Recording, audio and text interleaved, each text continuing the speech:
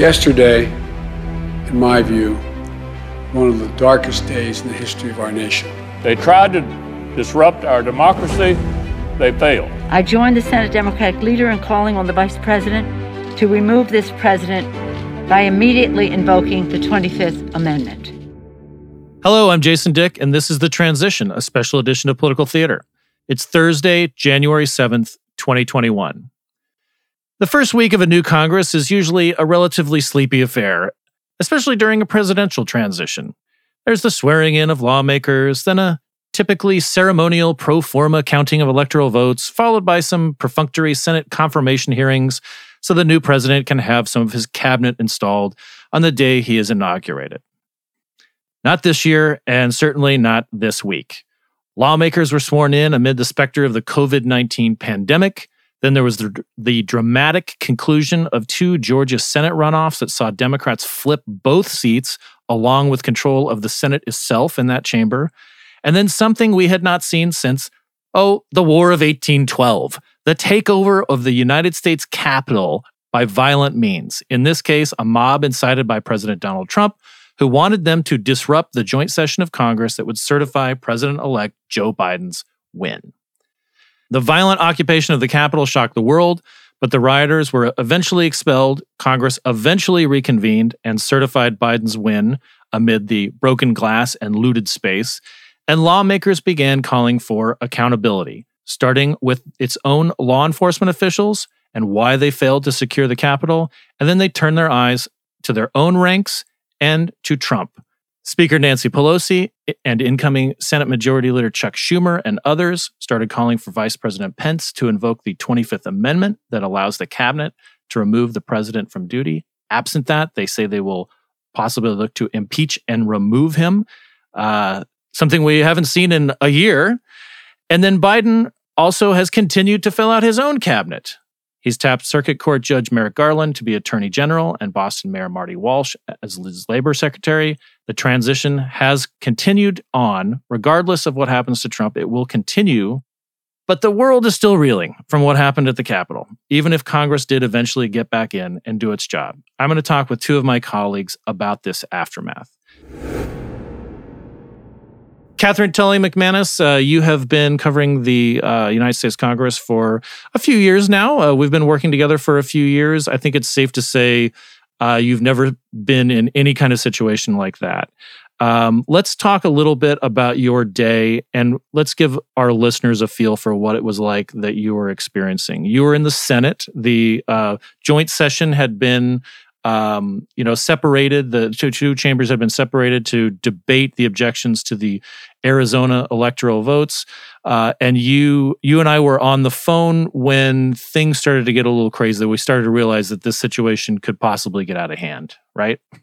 Absolutely. So I was on the Senate side. I had a colleague in the chamber. So I was focused on things that we couldn't get necessarily on C-SPAN outside the chamber. I started to hear rumors, basically, that protesters at that point, we did not know what was to come. We were still calling them protesters, had broken through barricades that were set up in advance of the inauguration to keep people out of the construction area and just close up to the Capitol. So I went first downstairs on the second floor to check it out, to look out the window that overlooks, the Washington Monument and the whole mall. And I did see Pennsylvania and Constitution Avenue forking out that way, and they were completely covered in people. And that was my first inclination that this was bigger than I had anticipated. I returned to the Senate press gallery up on the third floor, and actually started standing on a desk to get a good look out towards the north side of the Capitol, where a smaller group of protesters had clearly come through a barricade. Gallery staff politely let me know that they weren't sure that an adult human being could be held on the desk. They suggested instead that I stand on, this was the safer option, a rolling desk chair to get a good view outside. So was living dangerously pretty much from the beginning. When I returned to my desk, Paul Kane of the Washington Post, a roll call alum, came, when I say running out of the Senate chamber through these very small double doors, shouting almost in a Paul Revere-like fashion, Pence has left. Pence has left the chamber. Pence is gone. And my question to Paul as he was running past is this a safety concern? Is that why he was removed? And he said, absolutely. I don't think at that point we really knew any details, but he had seen inside the chamber, basically Secret Service security as close to lift Pence out of the president's chair in the Senate as you can come. And at that point, I had already been in discussion with gallery staff about safety and, okay, they're broken down the barricades. Like, in the off chance, in the slight chance that things escalate, like, what am I supposed to do? Right. I'm the post-Columbine generation. I grew up with active shooter drills all through school. I always knew exactly where I was supposed to hide. We do them in our own newsroom. But I had actually I'd been locked down other places in the United States Capitol. I had never been locked down in the Senate press gallery. So I had to ask, where am I supposed to go? And they let me know that the chamber itself is actually the safest place. And that was a hypothetical until that moment where they began locking the doors into the press gallery and began letting reporters know, are you in or are you out? Right. They cannot mandate that reporters really do anything. We do not work for the United States Senate. You are able to risk your life and continue to be out in the open if threats come your way. But you also have the option to go into a secure space and be locked in. That's when I got on the phone with you. Right. And what comes next is something that is such a great illustration of, one, how weird the Capitol is, and also it speaks volumes about how conscientious a person and a reporter you are too, which is that you're not allowed to have electronic communication. Even senators are not supposed to have electronic, phones, laptops, iPads, things like that in the chamber. It being the Senate and bound by all this, fusty tradition and so forth. So I remember when we were talking about this, you and I have had these sort of discussions for a couple of years now, because you've been a proponent of getting people active shooter training and what to do, how to administer first aid in the case of a shooting in a newsroom and so forth, something which is not abstract because of the Annapolis newspaper shooting a couple of years back. And you said, I'm going in the chamber or something along those lines. So you might not hear from me because I can't bring my phone in there. And I just love that because I was like, no, you're going to take your phone in there. Because this is an extraordinary situation. I don't think you'll be censured by the Senate. And I did. I asked. Yeah. I said, Jason, do you want me to break the rules? Yes. Which I'm a rule follower, but never blindly. Like, I don't think you can be a reporter if you're going to stay inside of every line. Right. But that's the respect and the esteem to which I hold the Senate chamber. And they do threaten to take your press pass if you break the rules. I did not think through that next step, that if we're locked inside the chamber, what are they going to do? Take my lanyard? Yeah, I'm locked inside. Exactly. And still do my job. Right. I hadn't thought that far, but it's just a great direction from you. Yeah, it's a great moment. So you're in the chamber, and it really wasn't that long that you all were in the chamber before the Capitol Police and the protective details started to realize we need to get everybody out of here because the situation is quickly getting out of control. And so talk about that too, because there were these moments where, I mean, it all moved pretty quickly.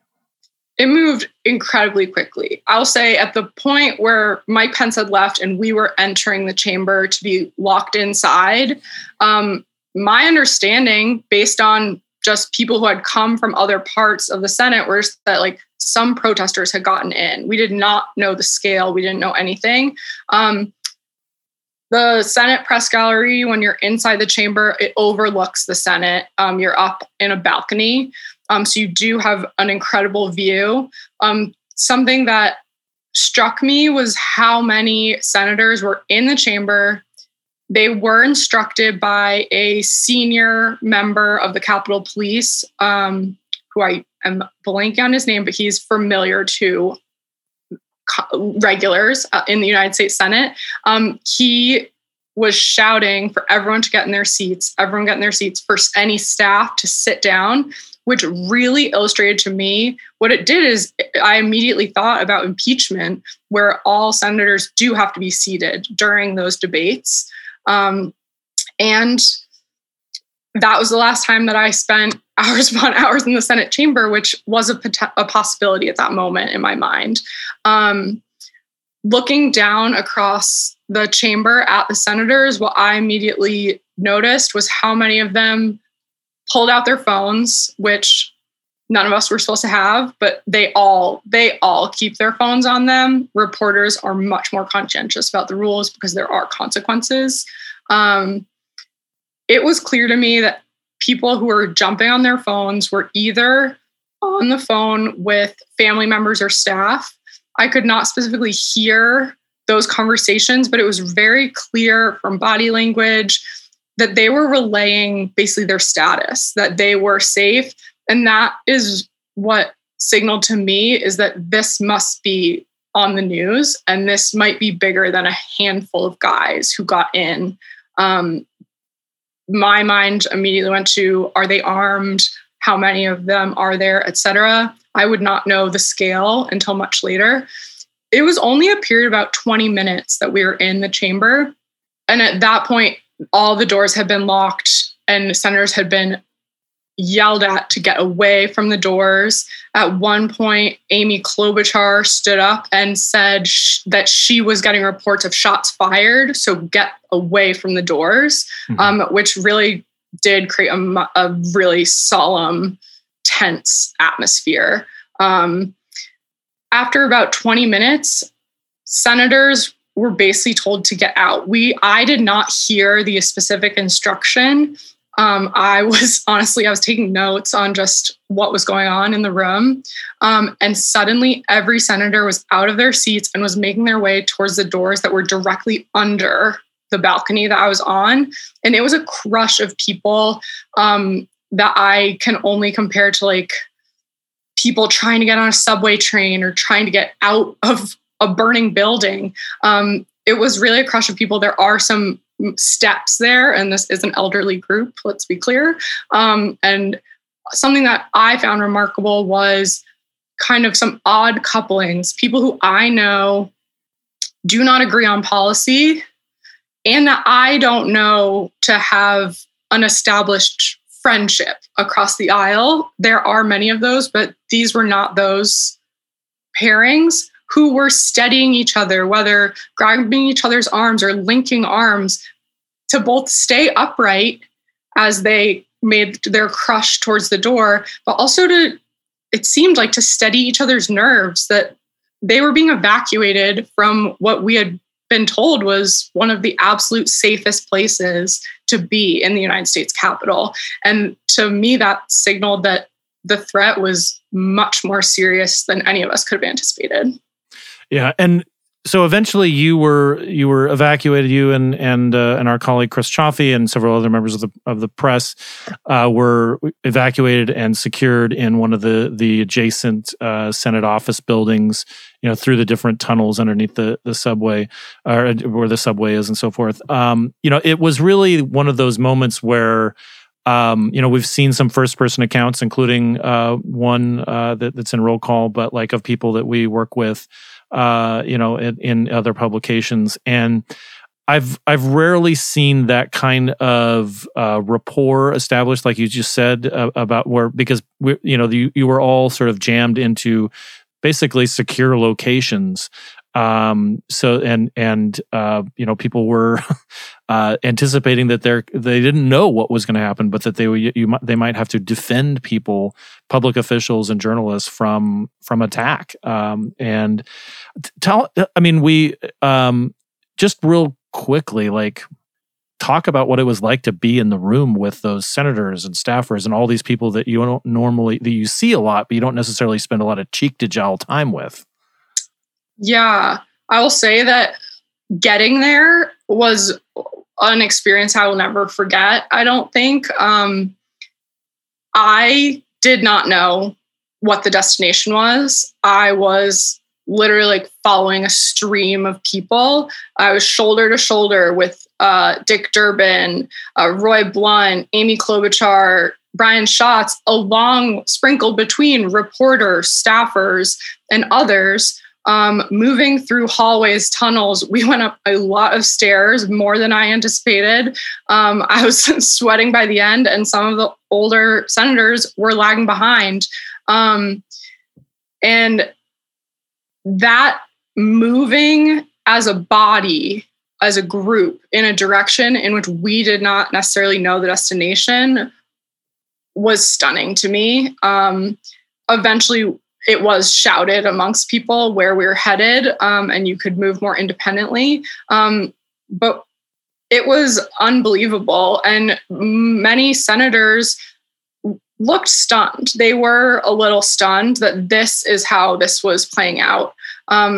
One factor I do think in the stunned category is that we were not making our way towards the Capitol Visitor Center, which was built and designed very specifically after 9/11 to be a fortress, an absolute safe zone that could protect against an incredible array of threats, from bombs to chemical weapons to all different sorts of things that they tried to anticipate in the early 2000s that could be a threat to the United States Capitol and Congress. And that is not the direction we were heading. And that was a conversation as we were on the move, which was a signal to me and to senators that the CVC must have been breached or be unsecure at this point. For that not to be the destination of almost the entire United States Senate in a moment of crisis was stunning. Eventually, we did arrive. At first, reporters were in the exact same room along with senators. As people, we didn't even have a moment to get settled. Everyone was still standing. No one had even put, a backpack or a purse down yet.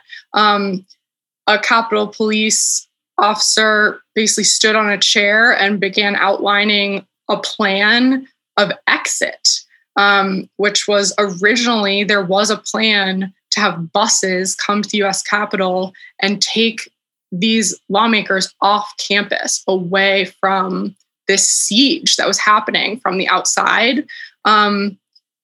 So then it was like a waiting game. That never transpired. But I now can share that was an option at one point. The rest of the 5 to 6 hours, I was directly outside of the room with the senators. They were coming in and out, basically to stretch their legs, to get a bottle of water. We were also in basically the staging area for law enforcement. We were in an area that I have seen be a staging area for Capitol Police before, during major hearings where there's going to be tons of protesters and arrests and things like that. So it felt familiar in that way, that there was so much law enforcement around, but it had a completely different flavor as FBI personnel in full camo helmets, long guns, strapped guns to their hips, everything. Multiple weapons on every single person, and armed as like they were going to war, were coming in and out. That we were the location where they were restocking, refueling, taking breaks, etc. Well, Catherine, eventually, we did get you back in there. Congress, did decide to not go to one of the areas that has been designated as an off-campus place to meet. and we got through it. But I know it was having being in communication with you the entire time. This is a vivid picture, I think, that you've painted. That it's like there's only room in so much of our coverage for it. So I appreciate you kind of painting this, because it's really something. And thank you for doing it. Thank you for doing your job so well. Absolutely. We're also going to talk to our chief correspondent, Niels Lesniewski, for CQ Roll Call. Niels was in a position to try to make sense of what was going on in the Capitol and continuity of government without having to fear for his life, and was able to take feeds from our various reporters on the ground and outside of the Capitol as we tried to figure out what was going on. Niels, hello. Hello, Jason. So let's talk a little bit about, when we first discussed what was going on kind of early, we were like, once we got through the oh crap moment, we realized, all right, we're going to need to start thinking about whether the chambers are going to have to be offloaded to their alternate sites and so forth to continue business if they're finally safe and secure, and what that would be like. So I think that a lot of folks may not be aware that the Congress can meet anywhere to do their job. They don't have to be in the Capitol itself, and we saw this during the earthquake in 2012 when Chris Coons was gaveling in at the Postal Museum across the street from the Capitol. But when did you start thinking like, oh, we're going to have to start looking at whether they're being offloaded? That was really the moment that the Capitol building itself was being breached, when it became clear that there were demonstrators and the mob was going to actually be able to get through the doors on the Senate side of the Capitol and actually get into the building. Then we immediately had to turn to the possibility that the building could not be secured. Ultimately, obviously, it was secured within a few hours. But quite frankly, we didn't know what any of these people actually had with them. This was a point that Lindsey Graham from South Carolina actually made today, was, at the time, there were a whole bunch of people with backpacks and large bags and whatnot, and none of us knew whether these people may have had anything with them that could have further damaged the building. And so we had to think about the alternate site scenario, particularly because we were in the middle of the watching the Electoral College counting. Like, there was actually a proximate event that needed to get done that frankly would have needed to get done whether or not they could have returned to the House and Senate chambers. They would have had to figure out how to certify Joe Biden as the president-elect either way. And our colleague, Catherine Tullen McManus, we were discussing with her just that when we realized that they were not going to be evacuated to the Capitol Visitor Center, that was when we realized that this is going to be a bad scene, potentially, because the CVC is meant to be this fortress. It's set up so that it can be a self-contained environment for the meeting of Congress if the Capitol building is incapacitated. And if that was not available, then we're talking about, okay, where do we take people? Because, you can fit 100 senators in a room, but when you're talking about up to 500 people potentially, that is a kind of a different setting. And so, when that was a stark moment for me too, when I realized that, oh wow, we don't know where each chamber is going to meet, and we don't know where they're going to meet in joint session either. Right, and one of the things that was an immediate concern for me and probably for a lot of other people was the fact that a lot of these alternate meeting locations, the ones that we know of, it's not like these places are equipped with the kind of audio and visual equipment that you have in the House and Senate chambers. And so there was certainly going to be a question of whether or not we were going to be relying on reporters hopefully being able to get into the room to be able just to report out what may have been going on during a makeshift session of the House or the Senate, or a makeshift location for a joint session. So one of the things that was going on behind the scenes was that we were trying to sort out and figure out who would be responsible among the press corps for getting to wherever the alternate site would have been, so that there would have been at least some independent eyes and ears on what exactly Congress was doing.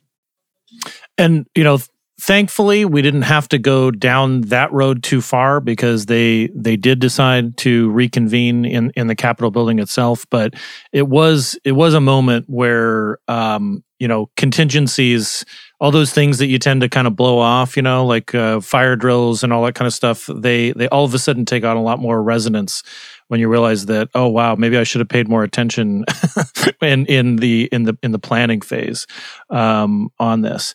Let's shift a little bit to kind of the aftermath and like the what we've seen, like with several members of Congress, including the Speaker of the House and the incoming Majority Leader, Chuck Schumer, calling for Vice President Pence to invoke the 25th Amendment and have the cabinet vote to remove the president or to impeach and remove him.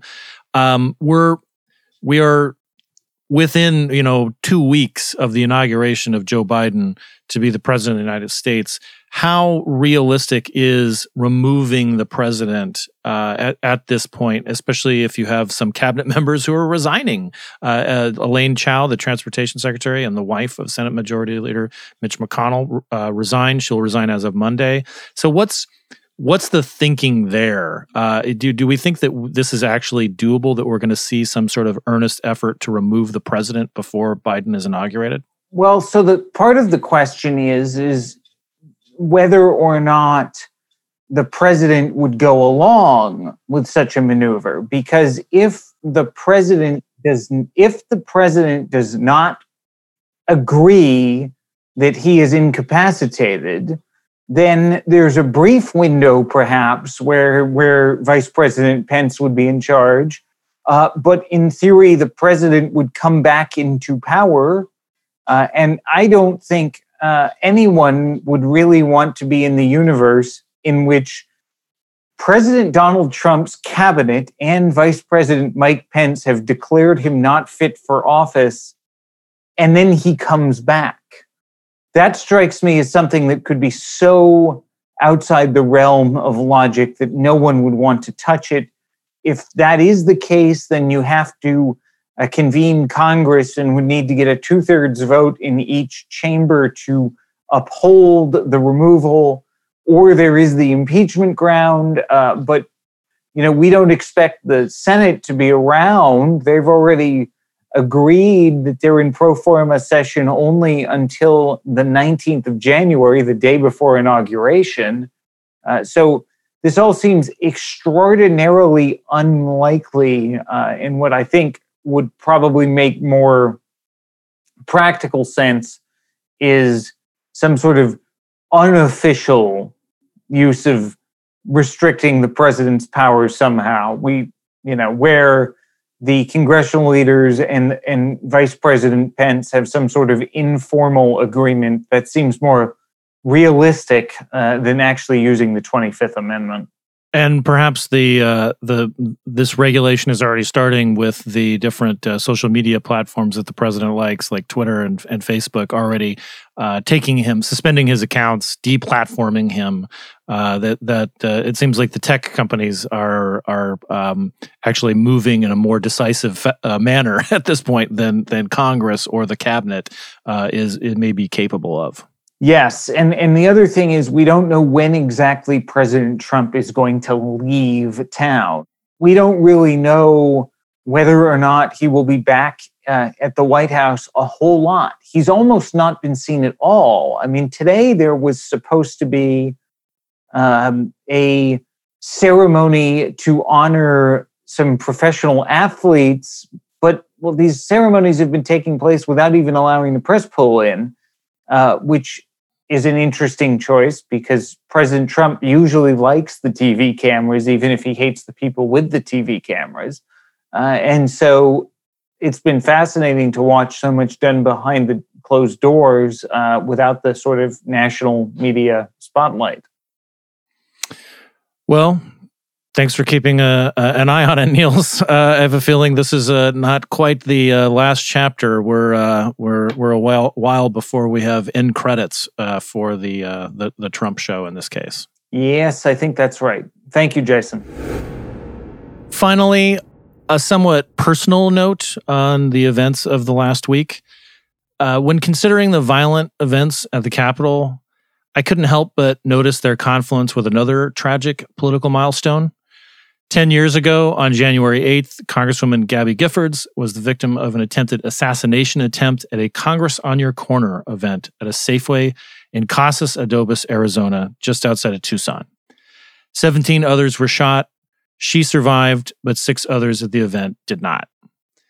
That was a particularly difficult event for me to cover as a journalist. I was in my home state of Arizona at my uncle's funeral, and we found out the news as we were heading to the memorial service in Yuma. Afterward, I headed to Tucson to cover the aftermath. I had a lot of time to think about it because I rented a car in Yuma and drove a few hours to Tucson. And I realized that some of the stuff that had come up in the feelings that people were expressing, the shock and the outrage about Giffords' shooting, it didn't come out of just nowhere. Politics is frequently described in violent and martial terms. You hear about ground wars and troops and so forth. And my native state has long fetishized guns and violence. A short drive from Tucson, where I started at the University of Arizona in 1989, is Tombstone. And the gunfight at the OK Corral is reenacted there every single day of the year. So while the Giffords shooting was a shock, it wasn't a surprise. And what happened after Tucson was arguably constructive. There was a national conversation about guns and violence and grief. Giffords and her husband, the former astronaut Mark Kelly, became prominent advocates against gun violence. He is now a United States Senator himself, having been elected in November to fill the seat of the late John McCain. So what will come out of this week's mob violence and its aftermath? One potentially good sign is that members of Congress, as we discussed, perhaps overruling safety concerns about returning to the Capitol only hours after it was overrun, returned to their chambers to get the job done. They debated the Electoral College vote and some objections to it, and they confirmed Biden's win. They did what the Constitution said they had to do. They did their jobs under extremely traumatic circumstances. They could have continued this in another space, as Niels and I were discussing, off-site, that was more secure. Congress doesn't have to meet at the Capitol, after all, but the symbolism was important here. They reclaimed the People's House, and they worked late into the night. So what happens now in the waning days of a confrontational president's administration and with a new president and new Congress getting underway? It's going to go a long way to how we make sense of what has happened and where we go from here. That's going to do it for this edition of Political Theater's The Transition. On behalf of the CQ Roll Call Newsroom, thank you for listening.